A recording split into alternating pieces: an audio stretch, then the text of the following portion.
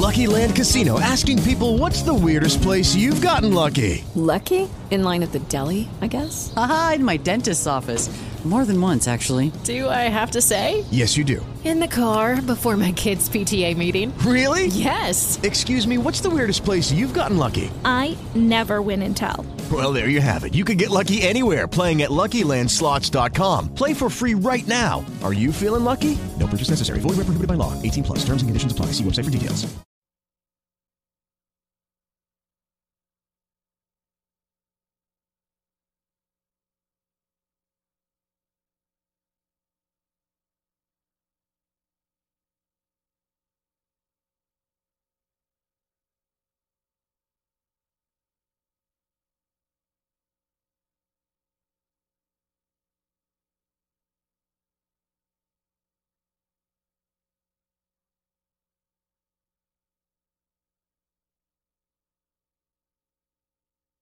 Do the interview.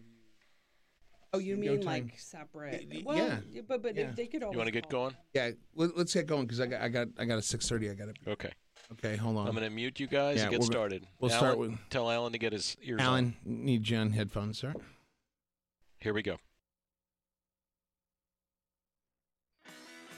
From Studio A in Podcast Village, Upper Georgetown, Washington, D.C., this is the best political talk show you've never heard of. It's Backroom Politics with your host and moderator, Justin Russell. Hey, out there in Radio Land, it is time for the best political podcast you've never downloaded. In studio with me, I have, to my left, the former State Department communications guru we know as Aaron Harbaugh. Hello, Aaron. Hello, Justin. And across from me, he is the former Undersecretary of Commerce for International Trade, the one we know as the Honorable Alan Moore. Hello, Alan. Hello. And to my across at my 130, we'll call it, he is the Democratic political operative and bar licensed attorney in the great state of Maryland and District of Columbia, Dan Littner, Esquire. You weren't a navigator in the Coast Guard, were you? Well, I was actually. I think it's more like 2 o'clock here. No, if I'm sitting like this, you're like at my 130. Yes, as you rotate the bow of the ship, the angle differs. Shocker on that one. And oh my God! Yeah, here we go. The behind the glass, we have Charlie Burney, our proprietor and host here, and of course Emma, the engineer, keeping us honest. She's here, and Maddie, Emma, the producer, and Maddie, the engineer, keeping us honest back behind the glass too. Thanks, Emma. Thanks, Maddie. It's we record this on a Tuesday, which means that it's probably somebody's putting paper inside a ballot box, or depending on where you're from. If you're from Iowa, you're getting counted and not getting reported. That was a complete and total fiasco. In case you missed it, it took a week, Dan, to get 100% calculation on the total results. We just got those as of recording day today, where they said Pete Buttigieg won by 26.3%. Bernie Sanders, with 26.3%. Bernie Sanders got 26.2%, and then everybody else following behind. Well, to be clear, that's of the pledged delegates, not necessarily the actual turnout. Because for the first time ever, because Iowa thought, hey, let's make this even more confusing, they decided to report the actual turnout of voters, in which case the numbers for Bernie look to be 6,000 higher than everyone else.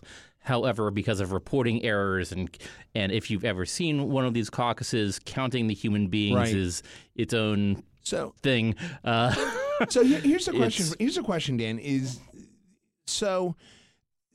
Joe Biden's campaign, and obviously you would know, correct me if I'm wrong, was reported by a couple of sources as being the first one that kind of questioned the integrity of the results that were coming in. How did that come about?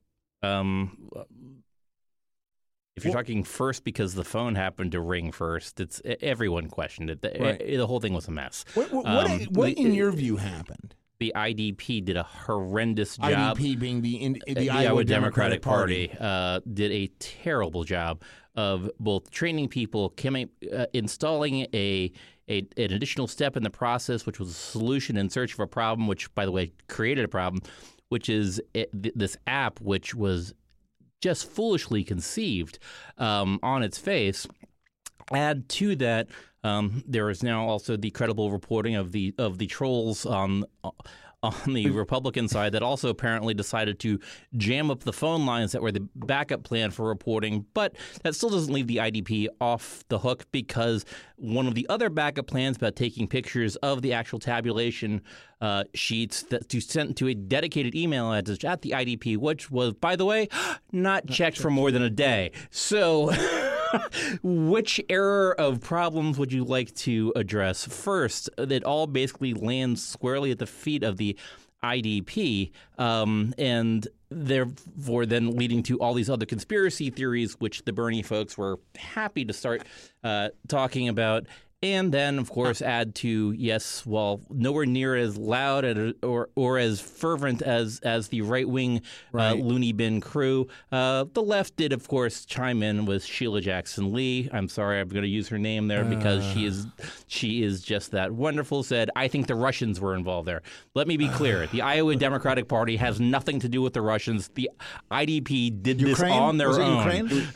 It was China. It was China or a 400-pound guy in a basement. It wasn't Hot part Pockets. of a disinformation campaign? No, it was not. Okay. Alan Moore, everybody now is saying that this makes the caucus, and Iowa should not be the first state to do a caucus, which both should be obsolete and taken away. Is that fair in this instance? Yeah, when we talked about this last week quite a bit, saying if one thing. The one thing we were all united in predicting was that this will be the last time that Iowa plays this role in a nominating contest. And when we recorded last week, we didn't know what was going to be the outcome. How bad it was going to be. That's correct. But when they couldn't even get the result, and still. There's a little bit of a question, and Dan pointed out that this year they decided that reporting the raw vote along with the delegate count would be a good thing, and what that gave us was Bernie Sanders claiming to have been the victor, and it had in Iowa, because he actually had more votes but not as many delegates, and it was the refrain that we got last presidential election from Hillary Clinton. She had more votes, but didn't win the election. Yeah. So, but she could certainly claim victory, but unfortunately, she was not allowed to take the office. Real quick. So I do need to have one clarification. I did get a chance to see all the campaigns at work, and those who were on the Democratic team and those who were not. Where I was based in Dubuque, Iowa. Got to know some of the other campaign staffs a little bit, and just talking to them. The only campaign that did not play nice with others at all was Team Bernie, which is a problem that is not going to go away anytime soon, but also something to make note of in mild defense of the IDP and a shot at Bernie Sanders himself. Normally I'll take a shot at his campaign, not the candidate. But the candidate who was not a Democrat until he was running for president last time, promptly dropped out of the Democratic Party after not being the nominee last time, and then jumping back into the Democratic Party, not realizing exactly how hard it is to maintain party structures in the offseason. It is real work. The presidential cycle comes around once every 4 years. There's a lot of work on the ground in not just all 50 states, but smaller Democratic parties in cities and counties throughout this country. For the Team Bernie to sit there and talk about the Democratic Party not being representative of him when he's been a Democrat for about 15 minutes is a problem, and it ignores how hard it is to do this stuff. Yes, there are some professionals that do this, but everyone else of the, I believe it's 1,600 caucuses throughout Iowa, they're all volunteers. Every last one of them. Doesn't this go towards a larger problem in the Democratic Party that, with the upswing of Bernie, the upswing of Mayor Pete, even Klobuchar is seeing a big uptake going into New Hampshire. Is you there... mean democracy is allowing people to rise and fall with the tides of the public? What? No. But what I'm saying is, I guess, doesn't this expose a bigger problem inside the Democratic Party that they cannot control the message? The message is being controlled by Bernie saying, this is rigged against me. And we don't hear Tom Perez or anybody The Republican from leadership. Party is currently being run by somebody that 16 other candidates thought I'm talking about the Democratic Party. I understand that. And a scant 3 years ago, the Republican Party got taken out by a guy who everyone else on the stage said was not competent to be president. Yes, the Republican Party establishment lost everything to Donald Trump. The Democratic Party, as is the case every campaign cycle, gets redefined by who the candidates are and whoever the cream is that rises from the crop. I mean, now Team Bernie has an argument out there, and his vote and his supporters have a legitimate gripe, and the Team Bernie also has a legitimate point to be made as far as how he's getting his contributions and how he's been running his campaign. Right, all of that's legitimate. But Alan Moore, to me, it seems like Bernie's pushing all the right buttons. His ground game is amazing. His grassroots politicking is old school enough to get a lot of the younger people excited with him. It just seems that which is the bigger issue for the Dems? The fact that Bernie is showing the success that he has, although he finished second in Iowa, or is it the fact that Bernie is driving the message and the rest of the party's having to play catch up? Well, it's still really early, and we talk about how well Bernie's doing, or came in second. He had this time about half the number of votes he had last time. Right. He had about almost half last time against Hillary Clinton. They were really close, and he had about 25% this time. Now, there's a lot more candidates. And the numbers were flat compared from... There were about the similar number of total participants. And so, you can say he almost won, but he almost won with half the number of votes that he had 4 years ago. Right. He's got enthusiasm. As Dan had this close-up look of how things were on the ground, which I found fascinating, some of the information he was sharing over the course of the week of who was well-organized, who played well with others, even today talking about how, the Bernie folks looked a little different, acted a little different. I don't give the candidate a free pass for how his organization functions. It's sort of like blaming staff of governors and senators for mistakes that the person at the top made. But it's fascinating to kind of reflect on it and to think about the impact. That something like that can have on national elections. Yeah. So, and Dan, please do not take this the wrong way when I ask this question. It's not a dig at Biden, but actually, I'll ask you the question. I was going to go to Aaron, but I'll go to Aaron next. Is it surprising that? Well, let me rephrase it. Which is the bigger issue? Is it the fact that we're seeing the upsurge of Mayor Pete and Amy Klobuchar in Iowa, or is it the fact that it seems the Biden camp, I don't want to say that they're hemorrhaging, but they can't seem to maintain traction? Which is the bigger? Well, the thing is, politics is hard. So going back to the 2007 cycle, John McCain was left for dead, so much so that he was having a wildly difficult time raising money. There was a famous picture of him flying coach to a political event halfway across the country because his campaign was trying to save dollars wherever it could. So the Biden campaign most certainly is having its challenges. However, Joe Biden, from the point he jumped in the race, became an instant front runner, and thus had the target on his back, as front runners do. The Mayor Pete is now enjoying part of that front runner status, and lo and behold, he's now trying to answer some hard questions about his 2 terms as mayor of South Bend, Indiana. And that's fine. That's part of what the national vetting process is. Amy Klobuchar in the last debate kind of gave him the nice little bit of chin music where she pointed out that Mayor Pete would have rather been home watching cartoons rather than watch the impeachment trials. So yeah, politics is tough business, and that was a little bit of noise to make sure that people understood exactly how young he is. And by the way, was a former mayor of a town of was it 160,000?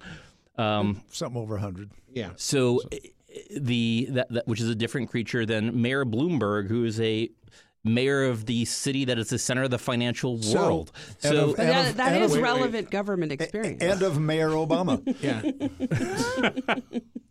Oh, wait. So there's a lot at play. Now, Amy Klobuchar is going to be next through the ringer since she is now also enjoying an upsurge. So as is proper during the cycle, everything should get tested. The voters should get a chance to see what it is not only these candidates are made out of, but how they respond in those situations, and also a legitimate look at what their record has been to this point.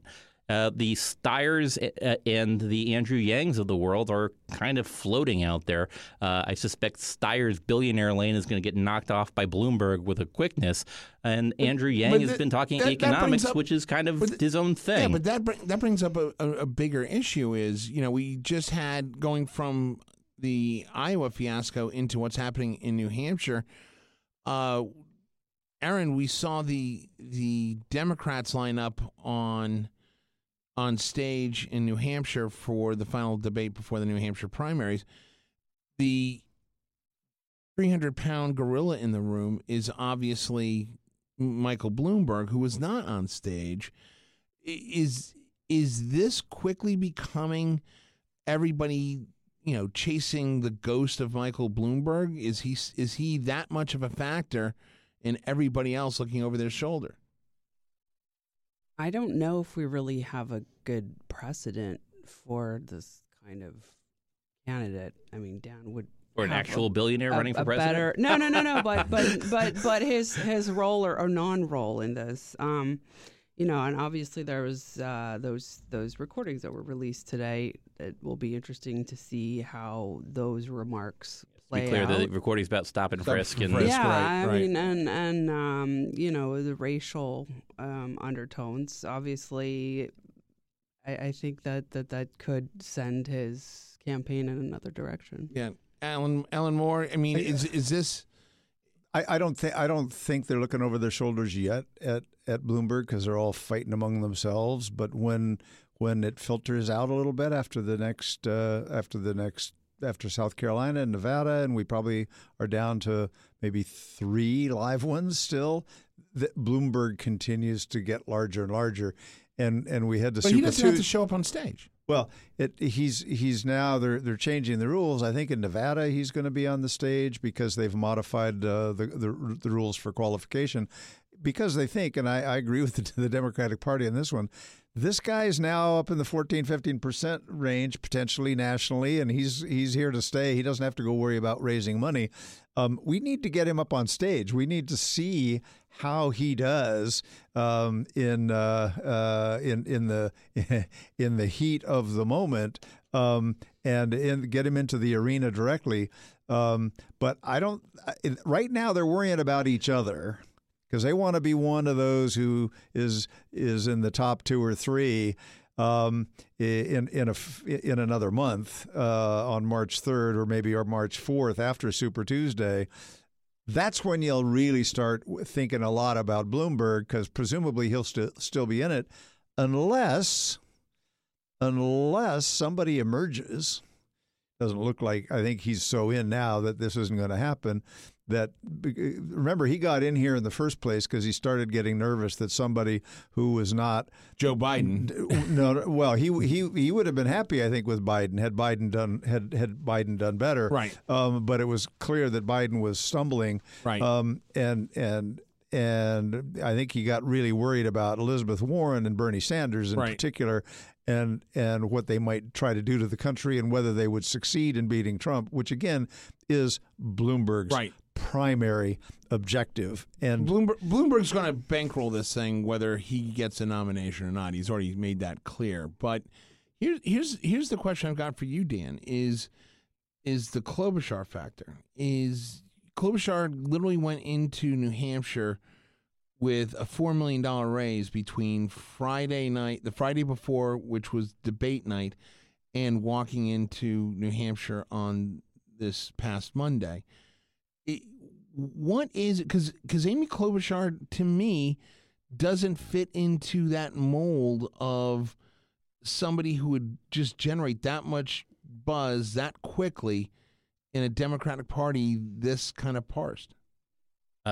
So I will be more politically correct in my analysis here, but I also don't want to demean at all Amy Klobuchar's campaign. To be clear, my analysis on the ground still stands. Amy Klobuchar's campaign has played error-free baseball. Both the candidate, her campaign, and her communications team have essentially done everything right. Now they haven't been the target of much wrath thus far. I mean, but that's still been pretty impressive since other campaigns have made mistakes that were entirely unforced errors, i.e., Elizabeth Warren. I'm answering your question here, Justin. Okay, go ahead. So part of her rise, and this is the now more politically correct term, there are folks within the Democratic Party that absolutely believe the next president of the United States should be a woman.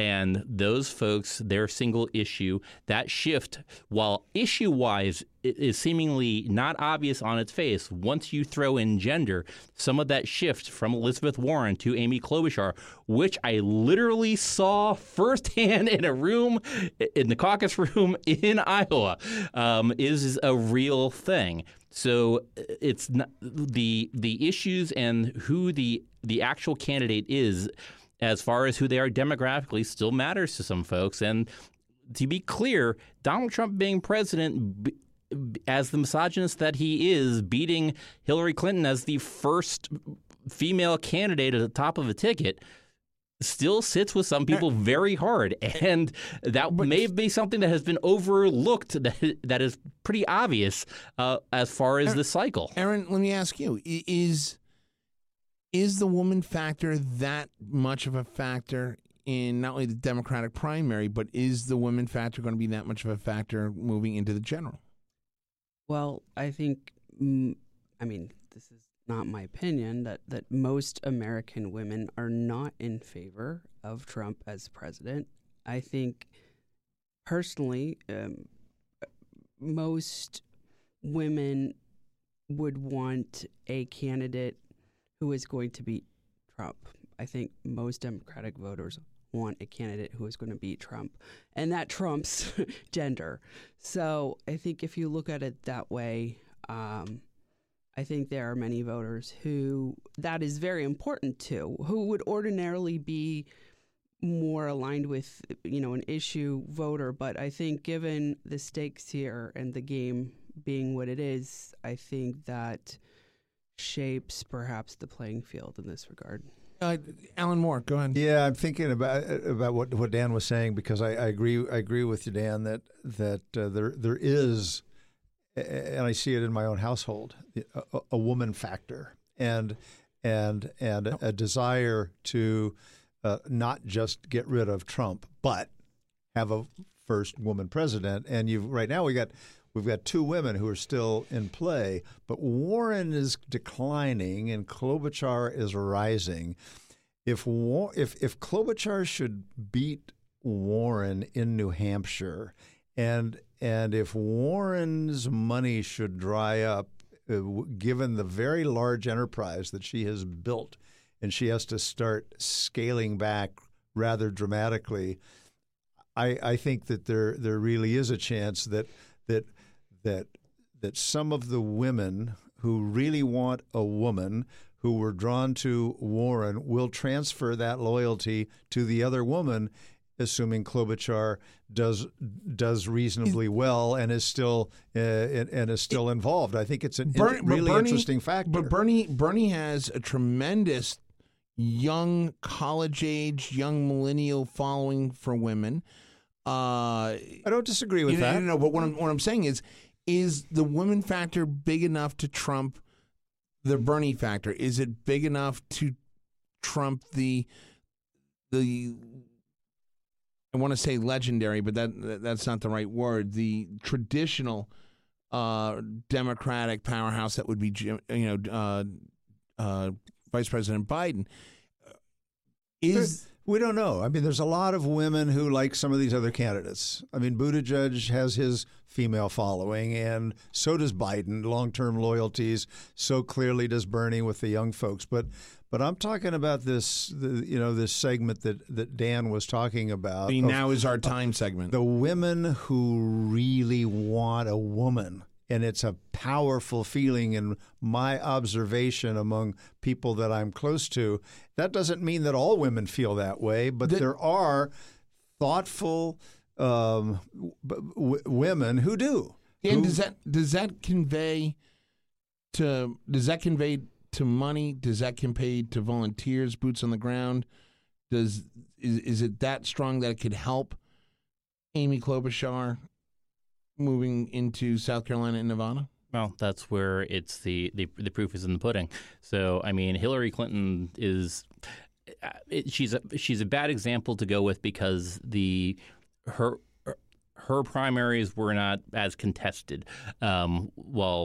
As far as in the traditional Democratic realm, we'll just take the Bernie folks as some slightly less traditional Democratic activists. In this time around, you have a return to normalcy of the traditional Democratic actors.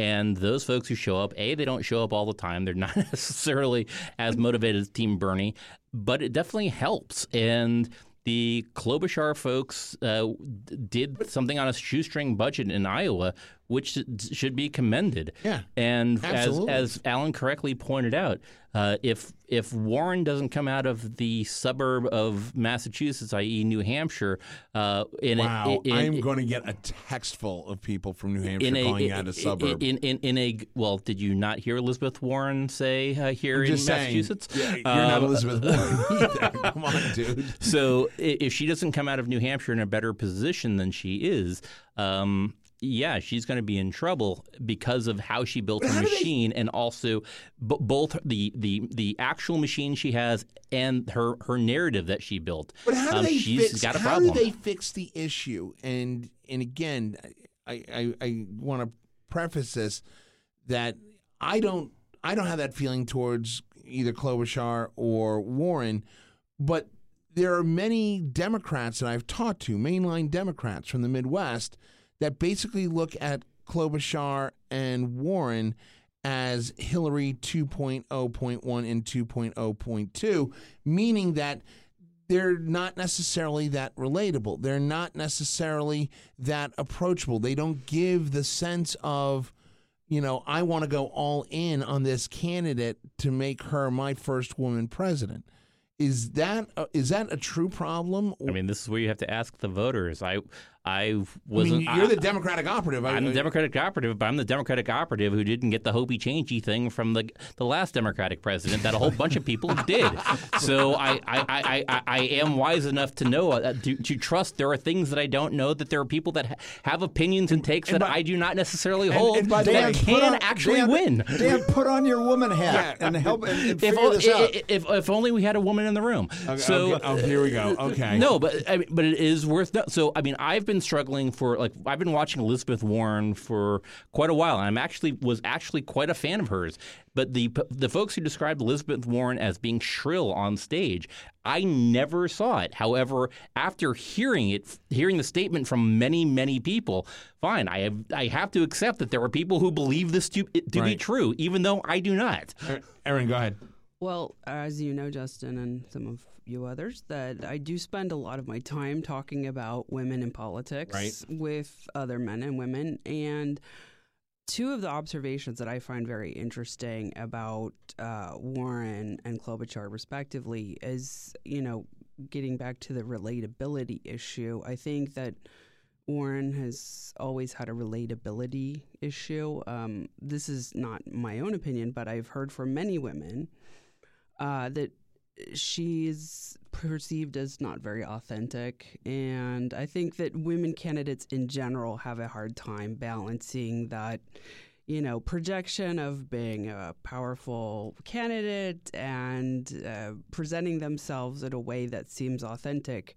But I think that Warren rubs a lot of women voters the wrong way in that respect. And in regards to Klobuchar, I know that this may be something more widely held in Washington, but I think that a lot of women value fairness and being treated fairly. And I know that, there are rumors that Klobuchar has an issue with treating her staff, especially junior members of her staff, with equity. And I think that also bothers many women, and that those are going to be issues for those candidates moving forward, with women voters specifically. Right, Alan.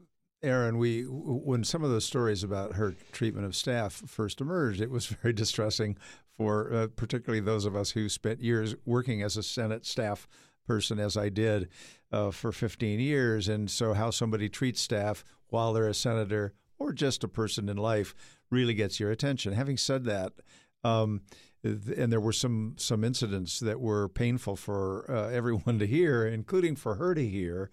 And I think, though, she, in fairness to her, she was listening and reflecting, and she initially was trying to explain herself, saying, "I'm a really intense, demanding person, and I work really hard. And sometimes I think I've made the mistake of expecting everybody around me to want something as much as I do, work as hard, and I've been working on that." And the point is, that narrative popped up, it hung around, there were incidents that were described, and then it went away. And I pay attention, and I've not seen that stuff other than references to those stories from many months ago. And I'm guessing that that she took it to heart and probably pulled the people around her and said, "I don't want to be that kind of person." But does this have the danger of rearing its ugly head again now that she's on the upswing? Well, I don't know. I don't know how she's treating her people. See, my guess is, and one of the great measures in the Senate is what kind of turnover do you have on your staff, and the woman from Maryland, Barbara Mikulski, was famous for rapid staff turnover, and there were some others in both parties. She was a very tough woman. So you just like that gets your attention. It's like, whoa, okay. And then there are others with extraordinary longevity. People that you wouldn't. I mean, Chuck Grassley from Iowa has had some senior staff people who've literally been around 30 years. Yeah. And it just and I'm not saying that either one of those measures says everything you want to know, but they do speak to values, behaviors that are desirable. I mean, our current president has, I think, the most rapid turnover in the folks around him of any modern president, which is relevant, right? But anyhow, I think that particular issue, I'm not saying it goes away. Old stories can come back. New stories can emerge, which could be very damaging, especially since that's a question that floats around. I don't know how many people actually. Well, I mean, I've heard some Democrats. I've heard some Democrats compare this, Klobuchar throwing coffee cups at staffers in the office stuff, to much like the Mitt Romney, using the binders full of women. Well, that wasn't mistreating anyone. That was just that was just that was a bad turn of heart. That was just a bad news, kind of a silly thing, right? But the real issue here. So two things. So there's obviously the substance of the issue, and let's be clear. Politicians are human beings. Every last one of them is flawed. The question is how they publicly. And they have stressful jobs. Let's also be clear about that. Politics is hard. Yeah. But the question is also how do you deal with those problems when they occur? And as Alan has correctly pointed out, yes, that issue has come and gone. It was dealt with, and seemingly the evidence is already on the table. They handled it well. They handled it properly. That is the error-free baseball. It's not the campaign's fault that issue is in the closet and was out there to come up. But how they dealt with it and resolved it and made it past, yeah, she's still in the race and she's on the way to probably a pretty good finish in New Hampshire. But again, I do want to bring up the point is the error-free baseball you were talking about in Iowa. Is that a matter of, they didn't know what they were walking up towards, or was this rather be lucky than good type situation? With Klobuchar. As I pointed out before, you can't predict everything. It's how you choose to respond. It's part of the crucible that is this testing and how we pick our presidents. It's an important thing. She's done well. You cannot deny that she has done well. Most people did not think she was going to survive this long. Yeah. There were candidates that raised $2 billion that are already gone. I'm making a joke about Kamala Harris. Yeah, I know. We got that. But here's the thing: is she's doing more with less. I believe she's got less money than Warren does. She's got less money than Bernie. Well, the question is, what does she do with more when she has more? Which is seemingly with a better performance of what she's going to be turning to. Right now, there are plenty of people who let it go to their head pretty quickly and squander it. That there's also those things have occurred. So we don't want to mention any names, Elizabeth Warren. So those kind of flameouts can happen. So Amy Klobuchar is going to have her moment in the sun, and the testing is going to get that much more difficult. Erin, you had... Well, I agree with Dan that obviously we need to stay tuned to how these two female candidates will react and respond and handle what comes next. And certainly, we have been looking at what they've done in the past, but I think many voters look at candidates in terms of them not just as a politician, but as a manager. And obviously, I think some of the dialogue that we had was related to that. But I think, the standards that we place on women managers, and this has been well studied in the business world, are often different from men. And I think sometimes we have to also catch ourselves in how we evaluate people. Right. In regardless of the context, but especially in a political milieu, I think sometimes we look at certain behaviors as being positive or negative depending on the gender who it's exhibited by. So it's just something I want to throw in for consideration. But I think that definitely shapes the perceptions of Warren and Klobuchar. No, that's a great point. I do want to talk about, and Dan, you can shut this down when it gets too deep.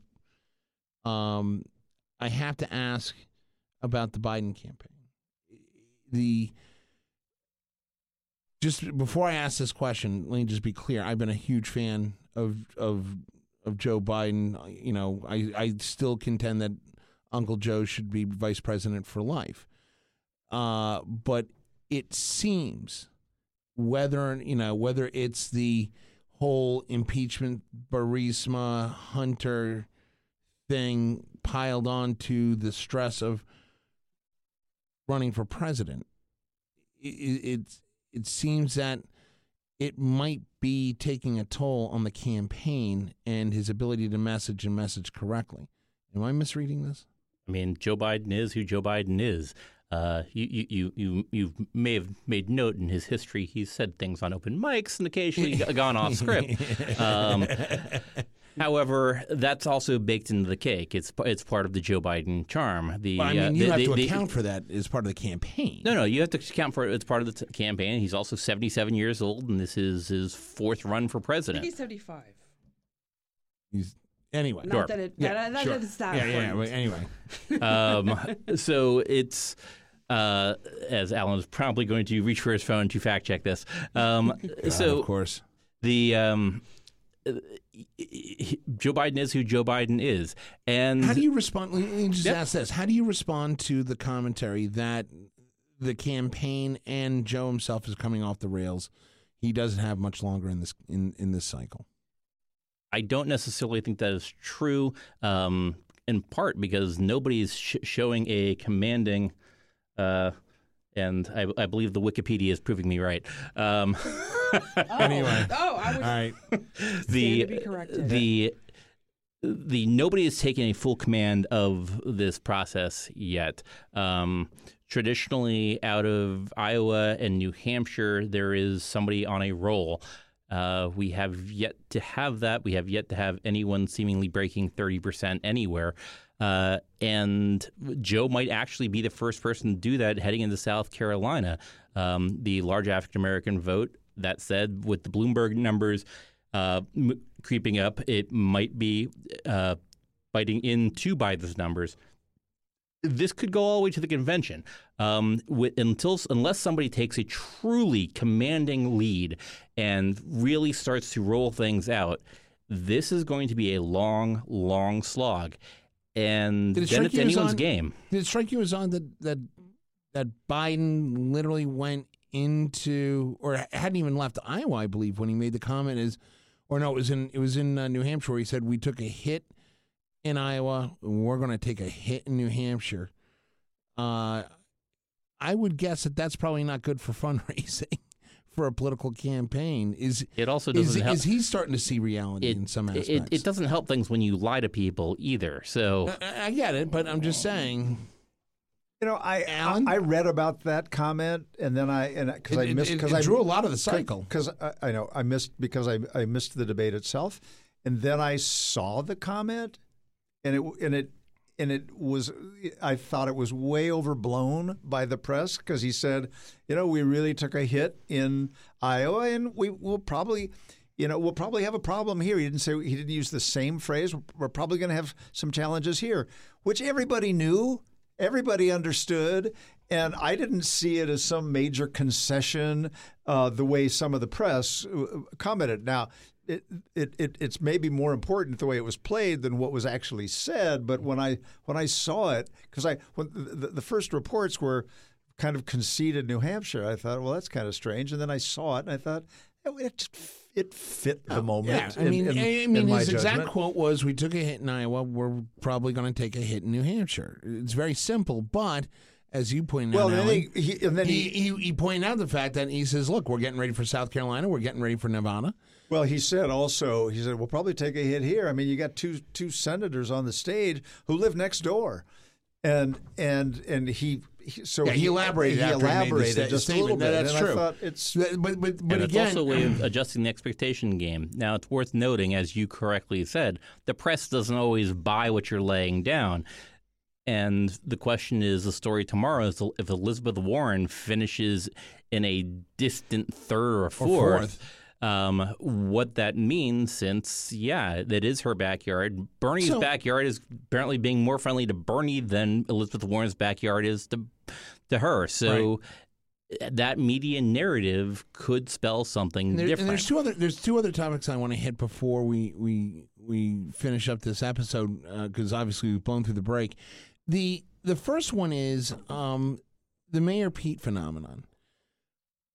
What is it, Alan, about a gay married lieutenant, JAG officer from the Navy who has served in a theater of combat that comes back to his hometown of South Bend, Indiana, becomes the mayor of, maybe a second-class sized city? I mean, we're not talking, this isn't Chicago, this isn't Atlanta, this isn't New York, this is South Bend, Indiana. How does he get from that all the way to now people are giving him a serious look? He pulled out the win in Iowa, and now New Hampshire, I've seen him in either first or second place. One, no offense, Dan, but one, he's in a weak field. Two, he's smart, he's quick, he's attractive, funny. He's extremely articulate, and so he's this not just fresh face because he's young, but he's new and different, but he makes a lot of sense. Three, he is gaining money from, I'm convinced, I haven't looked at the data, but from the ever-growing LGBT living and supporting world that says it's time, almost like with Obama, it's time for an African American, it's time for a woman, it's time for a gay person, gay president, and pour in the money. I'm convinced there's a fair amount of money that's associated with that. And then there's all this ridicule of him running a city of 100,000. Well, the advertisement and being a mayor for 8 years of a city in modern times in the Midwest that's of 100,000 people. 100,000 people that's been hit hard by change in the American economy is not nothing. It's significant hands-on local experience. And although the national politicians would like to poke fun, put it down, etc., you're in charge. Well, that's what surprised me is everybody was jumping on. I mean, the comment about the advertisement, the anti Mayor Pete advertisement that said, the greatest thing he ever did was pick different colors for the river and the bridge. That is that type of approach saying, hey, here's this young gay hick from South Bend. What does he know? No. Nobody in Democratic politics is going to say anything about his sexuality in a negative way. So I'm not saying Democrats. I'm saying everybody. At the moment, we're talking about the Democratic primary. You're referring to his electability. Yeah. Well, you're also talking about an ad that Joe Biden put forward. Right. I will say that the ad was ill-advised. Yeah. But let me rephrase that. But you understand that where I'm going with this is, can he overcome the taking away? Just talking about the Democrats right now, the hick mayor from the Midwest. Again, the mayor of a city of 100 and something thousand. Klobuchar did the same attack too. Well, shockingly enough, everyone wants to win, and in order to win, sometimes you got to take votes from the other guy, and sometimes to take votes from the other guy, you got to hit him. So that's part of that. So I think we were reacting both to the gay reference, but also to the hick reference. He's no hick. Nobody's calling him a hick. The guy went to Harvard. He was a Rhodes Scholar. So what they're doing is trying to put him down as inexperienced. Correct. Because he only was mayor of a medium-sized, smallish town. He also has, street cred in terms of his military experience and, foreign policy. He is the only veteran in the field. I think that's not to be ignored. And as you point out, Justin, he's the only, veteran in the field. So I think that and I just personally, thinking of him, a lot of the images of him, serving in Afghanistan really stand out in my mind. And I think that's something that voters do appreciate. And let's be clear. The tone of the advertisement with the colors and the river and the bridge, the tone that Klobuchar took on stage regarding his experience in government, it was condescending. They may not say the words hick mayor from the Midwest. The undertones are I think you're carrying your own baggage this fight, Justin. Yep. So did you watch the debate? I absolutely watched the debate. Did you not watch the Amy Klobuchar's comments about it? I'm the person who said on the show the Amy Klobuchar line about watching cartoons rather than watching the impeachment trial was a dig at his age and his inexperience. There is nothing to imply he's a hick. And nobody who's ever talked to him would buy that if you actually argued that. More that he was kind of childlike in terms of the cartoon reference. He's 38. And no, I know, but in terms of that attack, quote unquote, he would be by far the youngest president ever. That's true.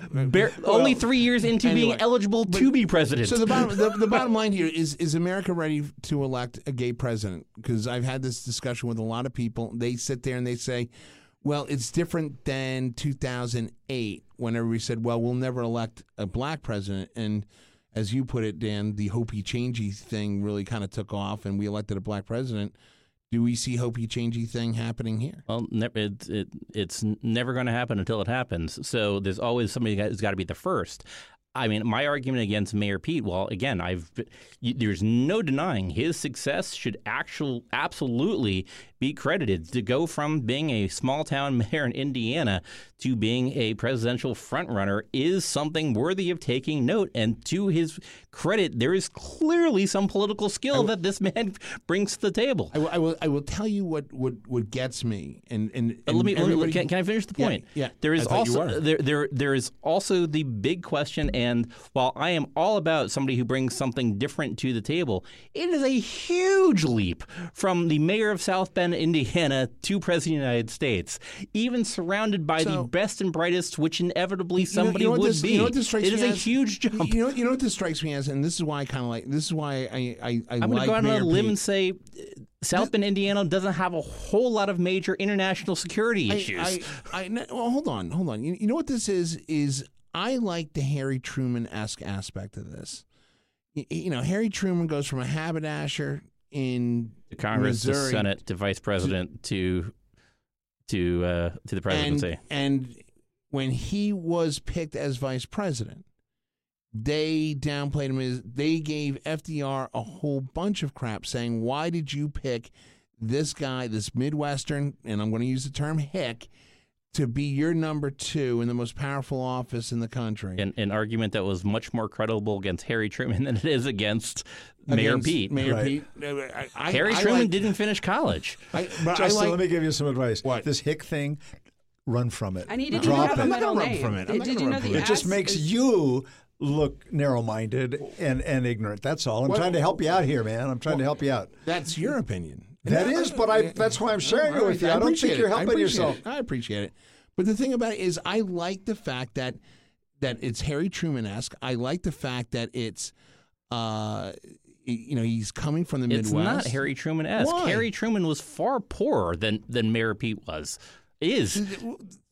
You don't see any similarity with him just coming A out. haberdasher for somebody compared to some guy who's a consultant at McKinsey? Wildly different background. You got a point there. As well But as he doesn't have a lot of dough. He's the poorest guy on the stage. The poorest guy on the stage. Effectively pointed out. But if you want to compare poor to poor, Harry Truman was poor before he entered public office, was poor while his entire time in public office, and he was poor after public office, so much so that John F. Kennedy had to give him a loan in his retirement because there was no presidential pension at the time. That's true. That is true. Aaron. I mean, Pete Buttigieg has an amazing education, as I know was briefly referenced. I mean, I think he's the only political candidate that can actually intelligibly speak a foreign language, you know. I believe it's 7. Yeah. I mean, he learned Norwegian because he wanted to learn how to read their books. Yeah, I mean, he's clearly very erudite, and I think that's not as, Harry Truman-esque. But I just want to touch on the gay electability factor. And, when we look back at, electability, I just want to briefly cite a Gallup poll who has been monitoring U.S. support for legal same-sex marriage since 1996. Which started out at 27% of Americans supported gay marriage. It's now gone up to 67% as of last year, and it's been hovering. Numbers moved at lightning speed. It's remarkable. So, I mean, is that the Mayor Pete effect? No, it's the Will and Grace effect. I think it's become part of... And it's the legalized gay marriage effect. Right. It's the Supreme Court decision effect. And culture. it's the young people coming along open to it effect. Because there's still huge demographics age is differences. destiny. Right. Yep. Right. Yeah, so over 2/3 of Americans, support, gay marriage. So clearly 2/3 of Americans don't necessarily have a problem with him being gay, is what I'm saying. Yeah. No, it's and one more thing that when Dan was saying that the problem is when you're a mayor of a town of 100,000, how ready are you to be president? But we don't know. Look who our current president is. He got elected because that's the thing. But look who else is on the stage. You've got in terms of foreign policy, for example.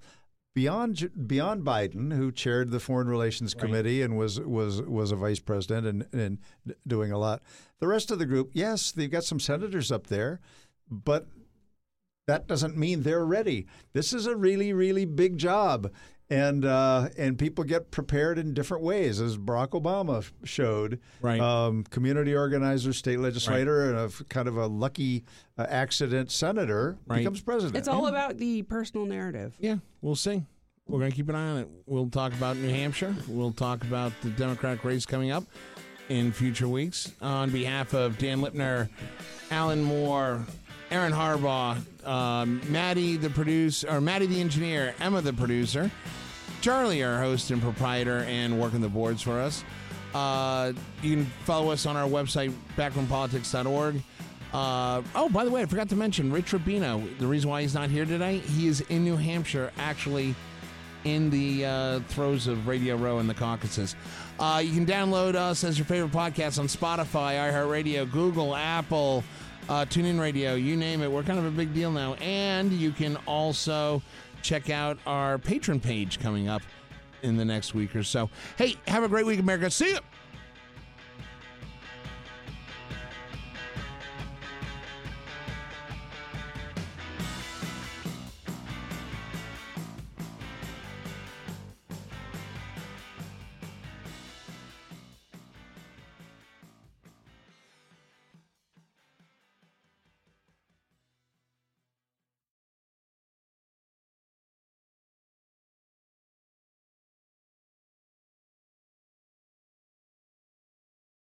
With Lucky Land Slots, you can get lucky just about anywhere. Dearly beloved, we are gathered here today to... Has anyone seen the bride and groom? Sorry, we're here. We were getting lucky in the limo and we lost track of time.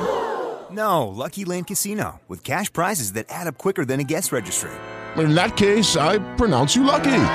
Play for free at LuckyLandSlots.com. Daily bonuses are waiting. No purchase necessary. Void where prohibited by law. 18+. Terms and conditions apply. See website for details.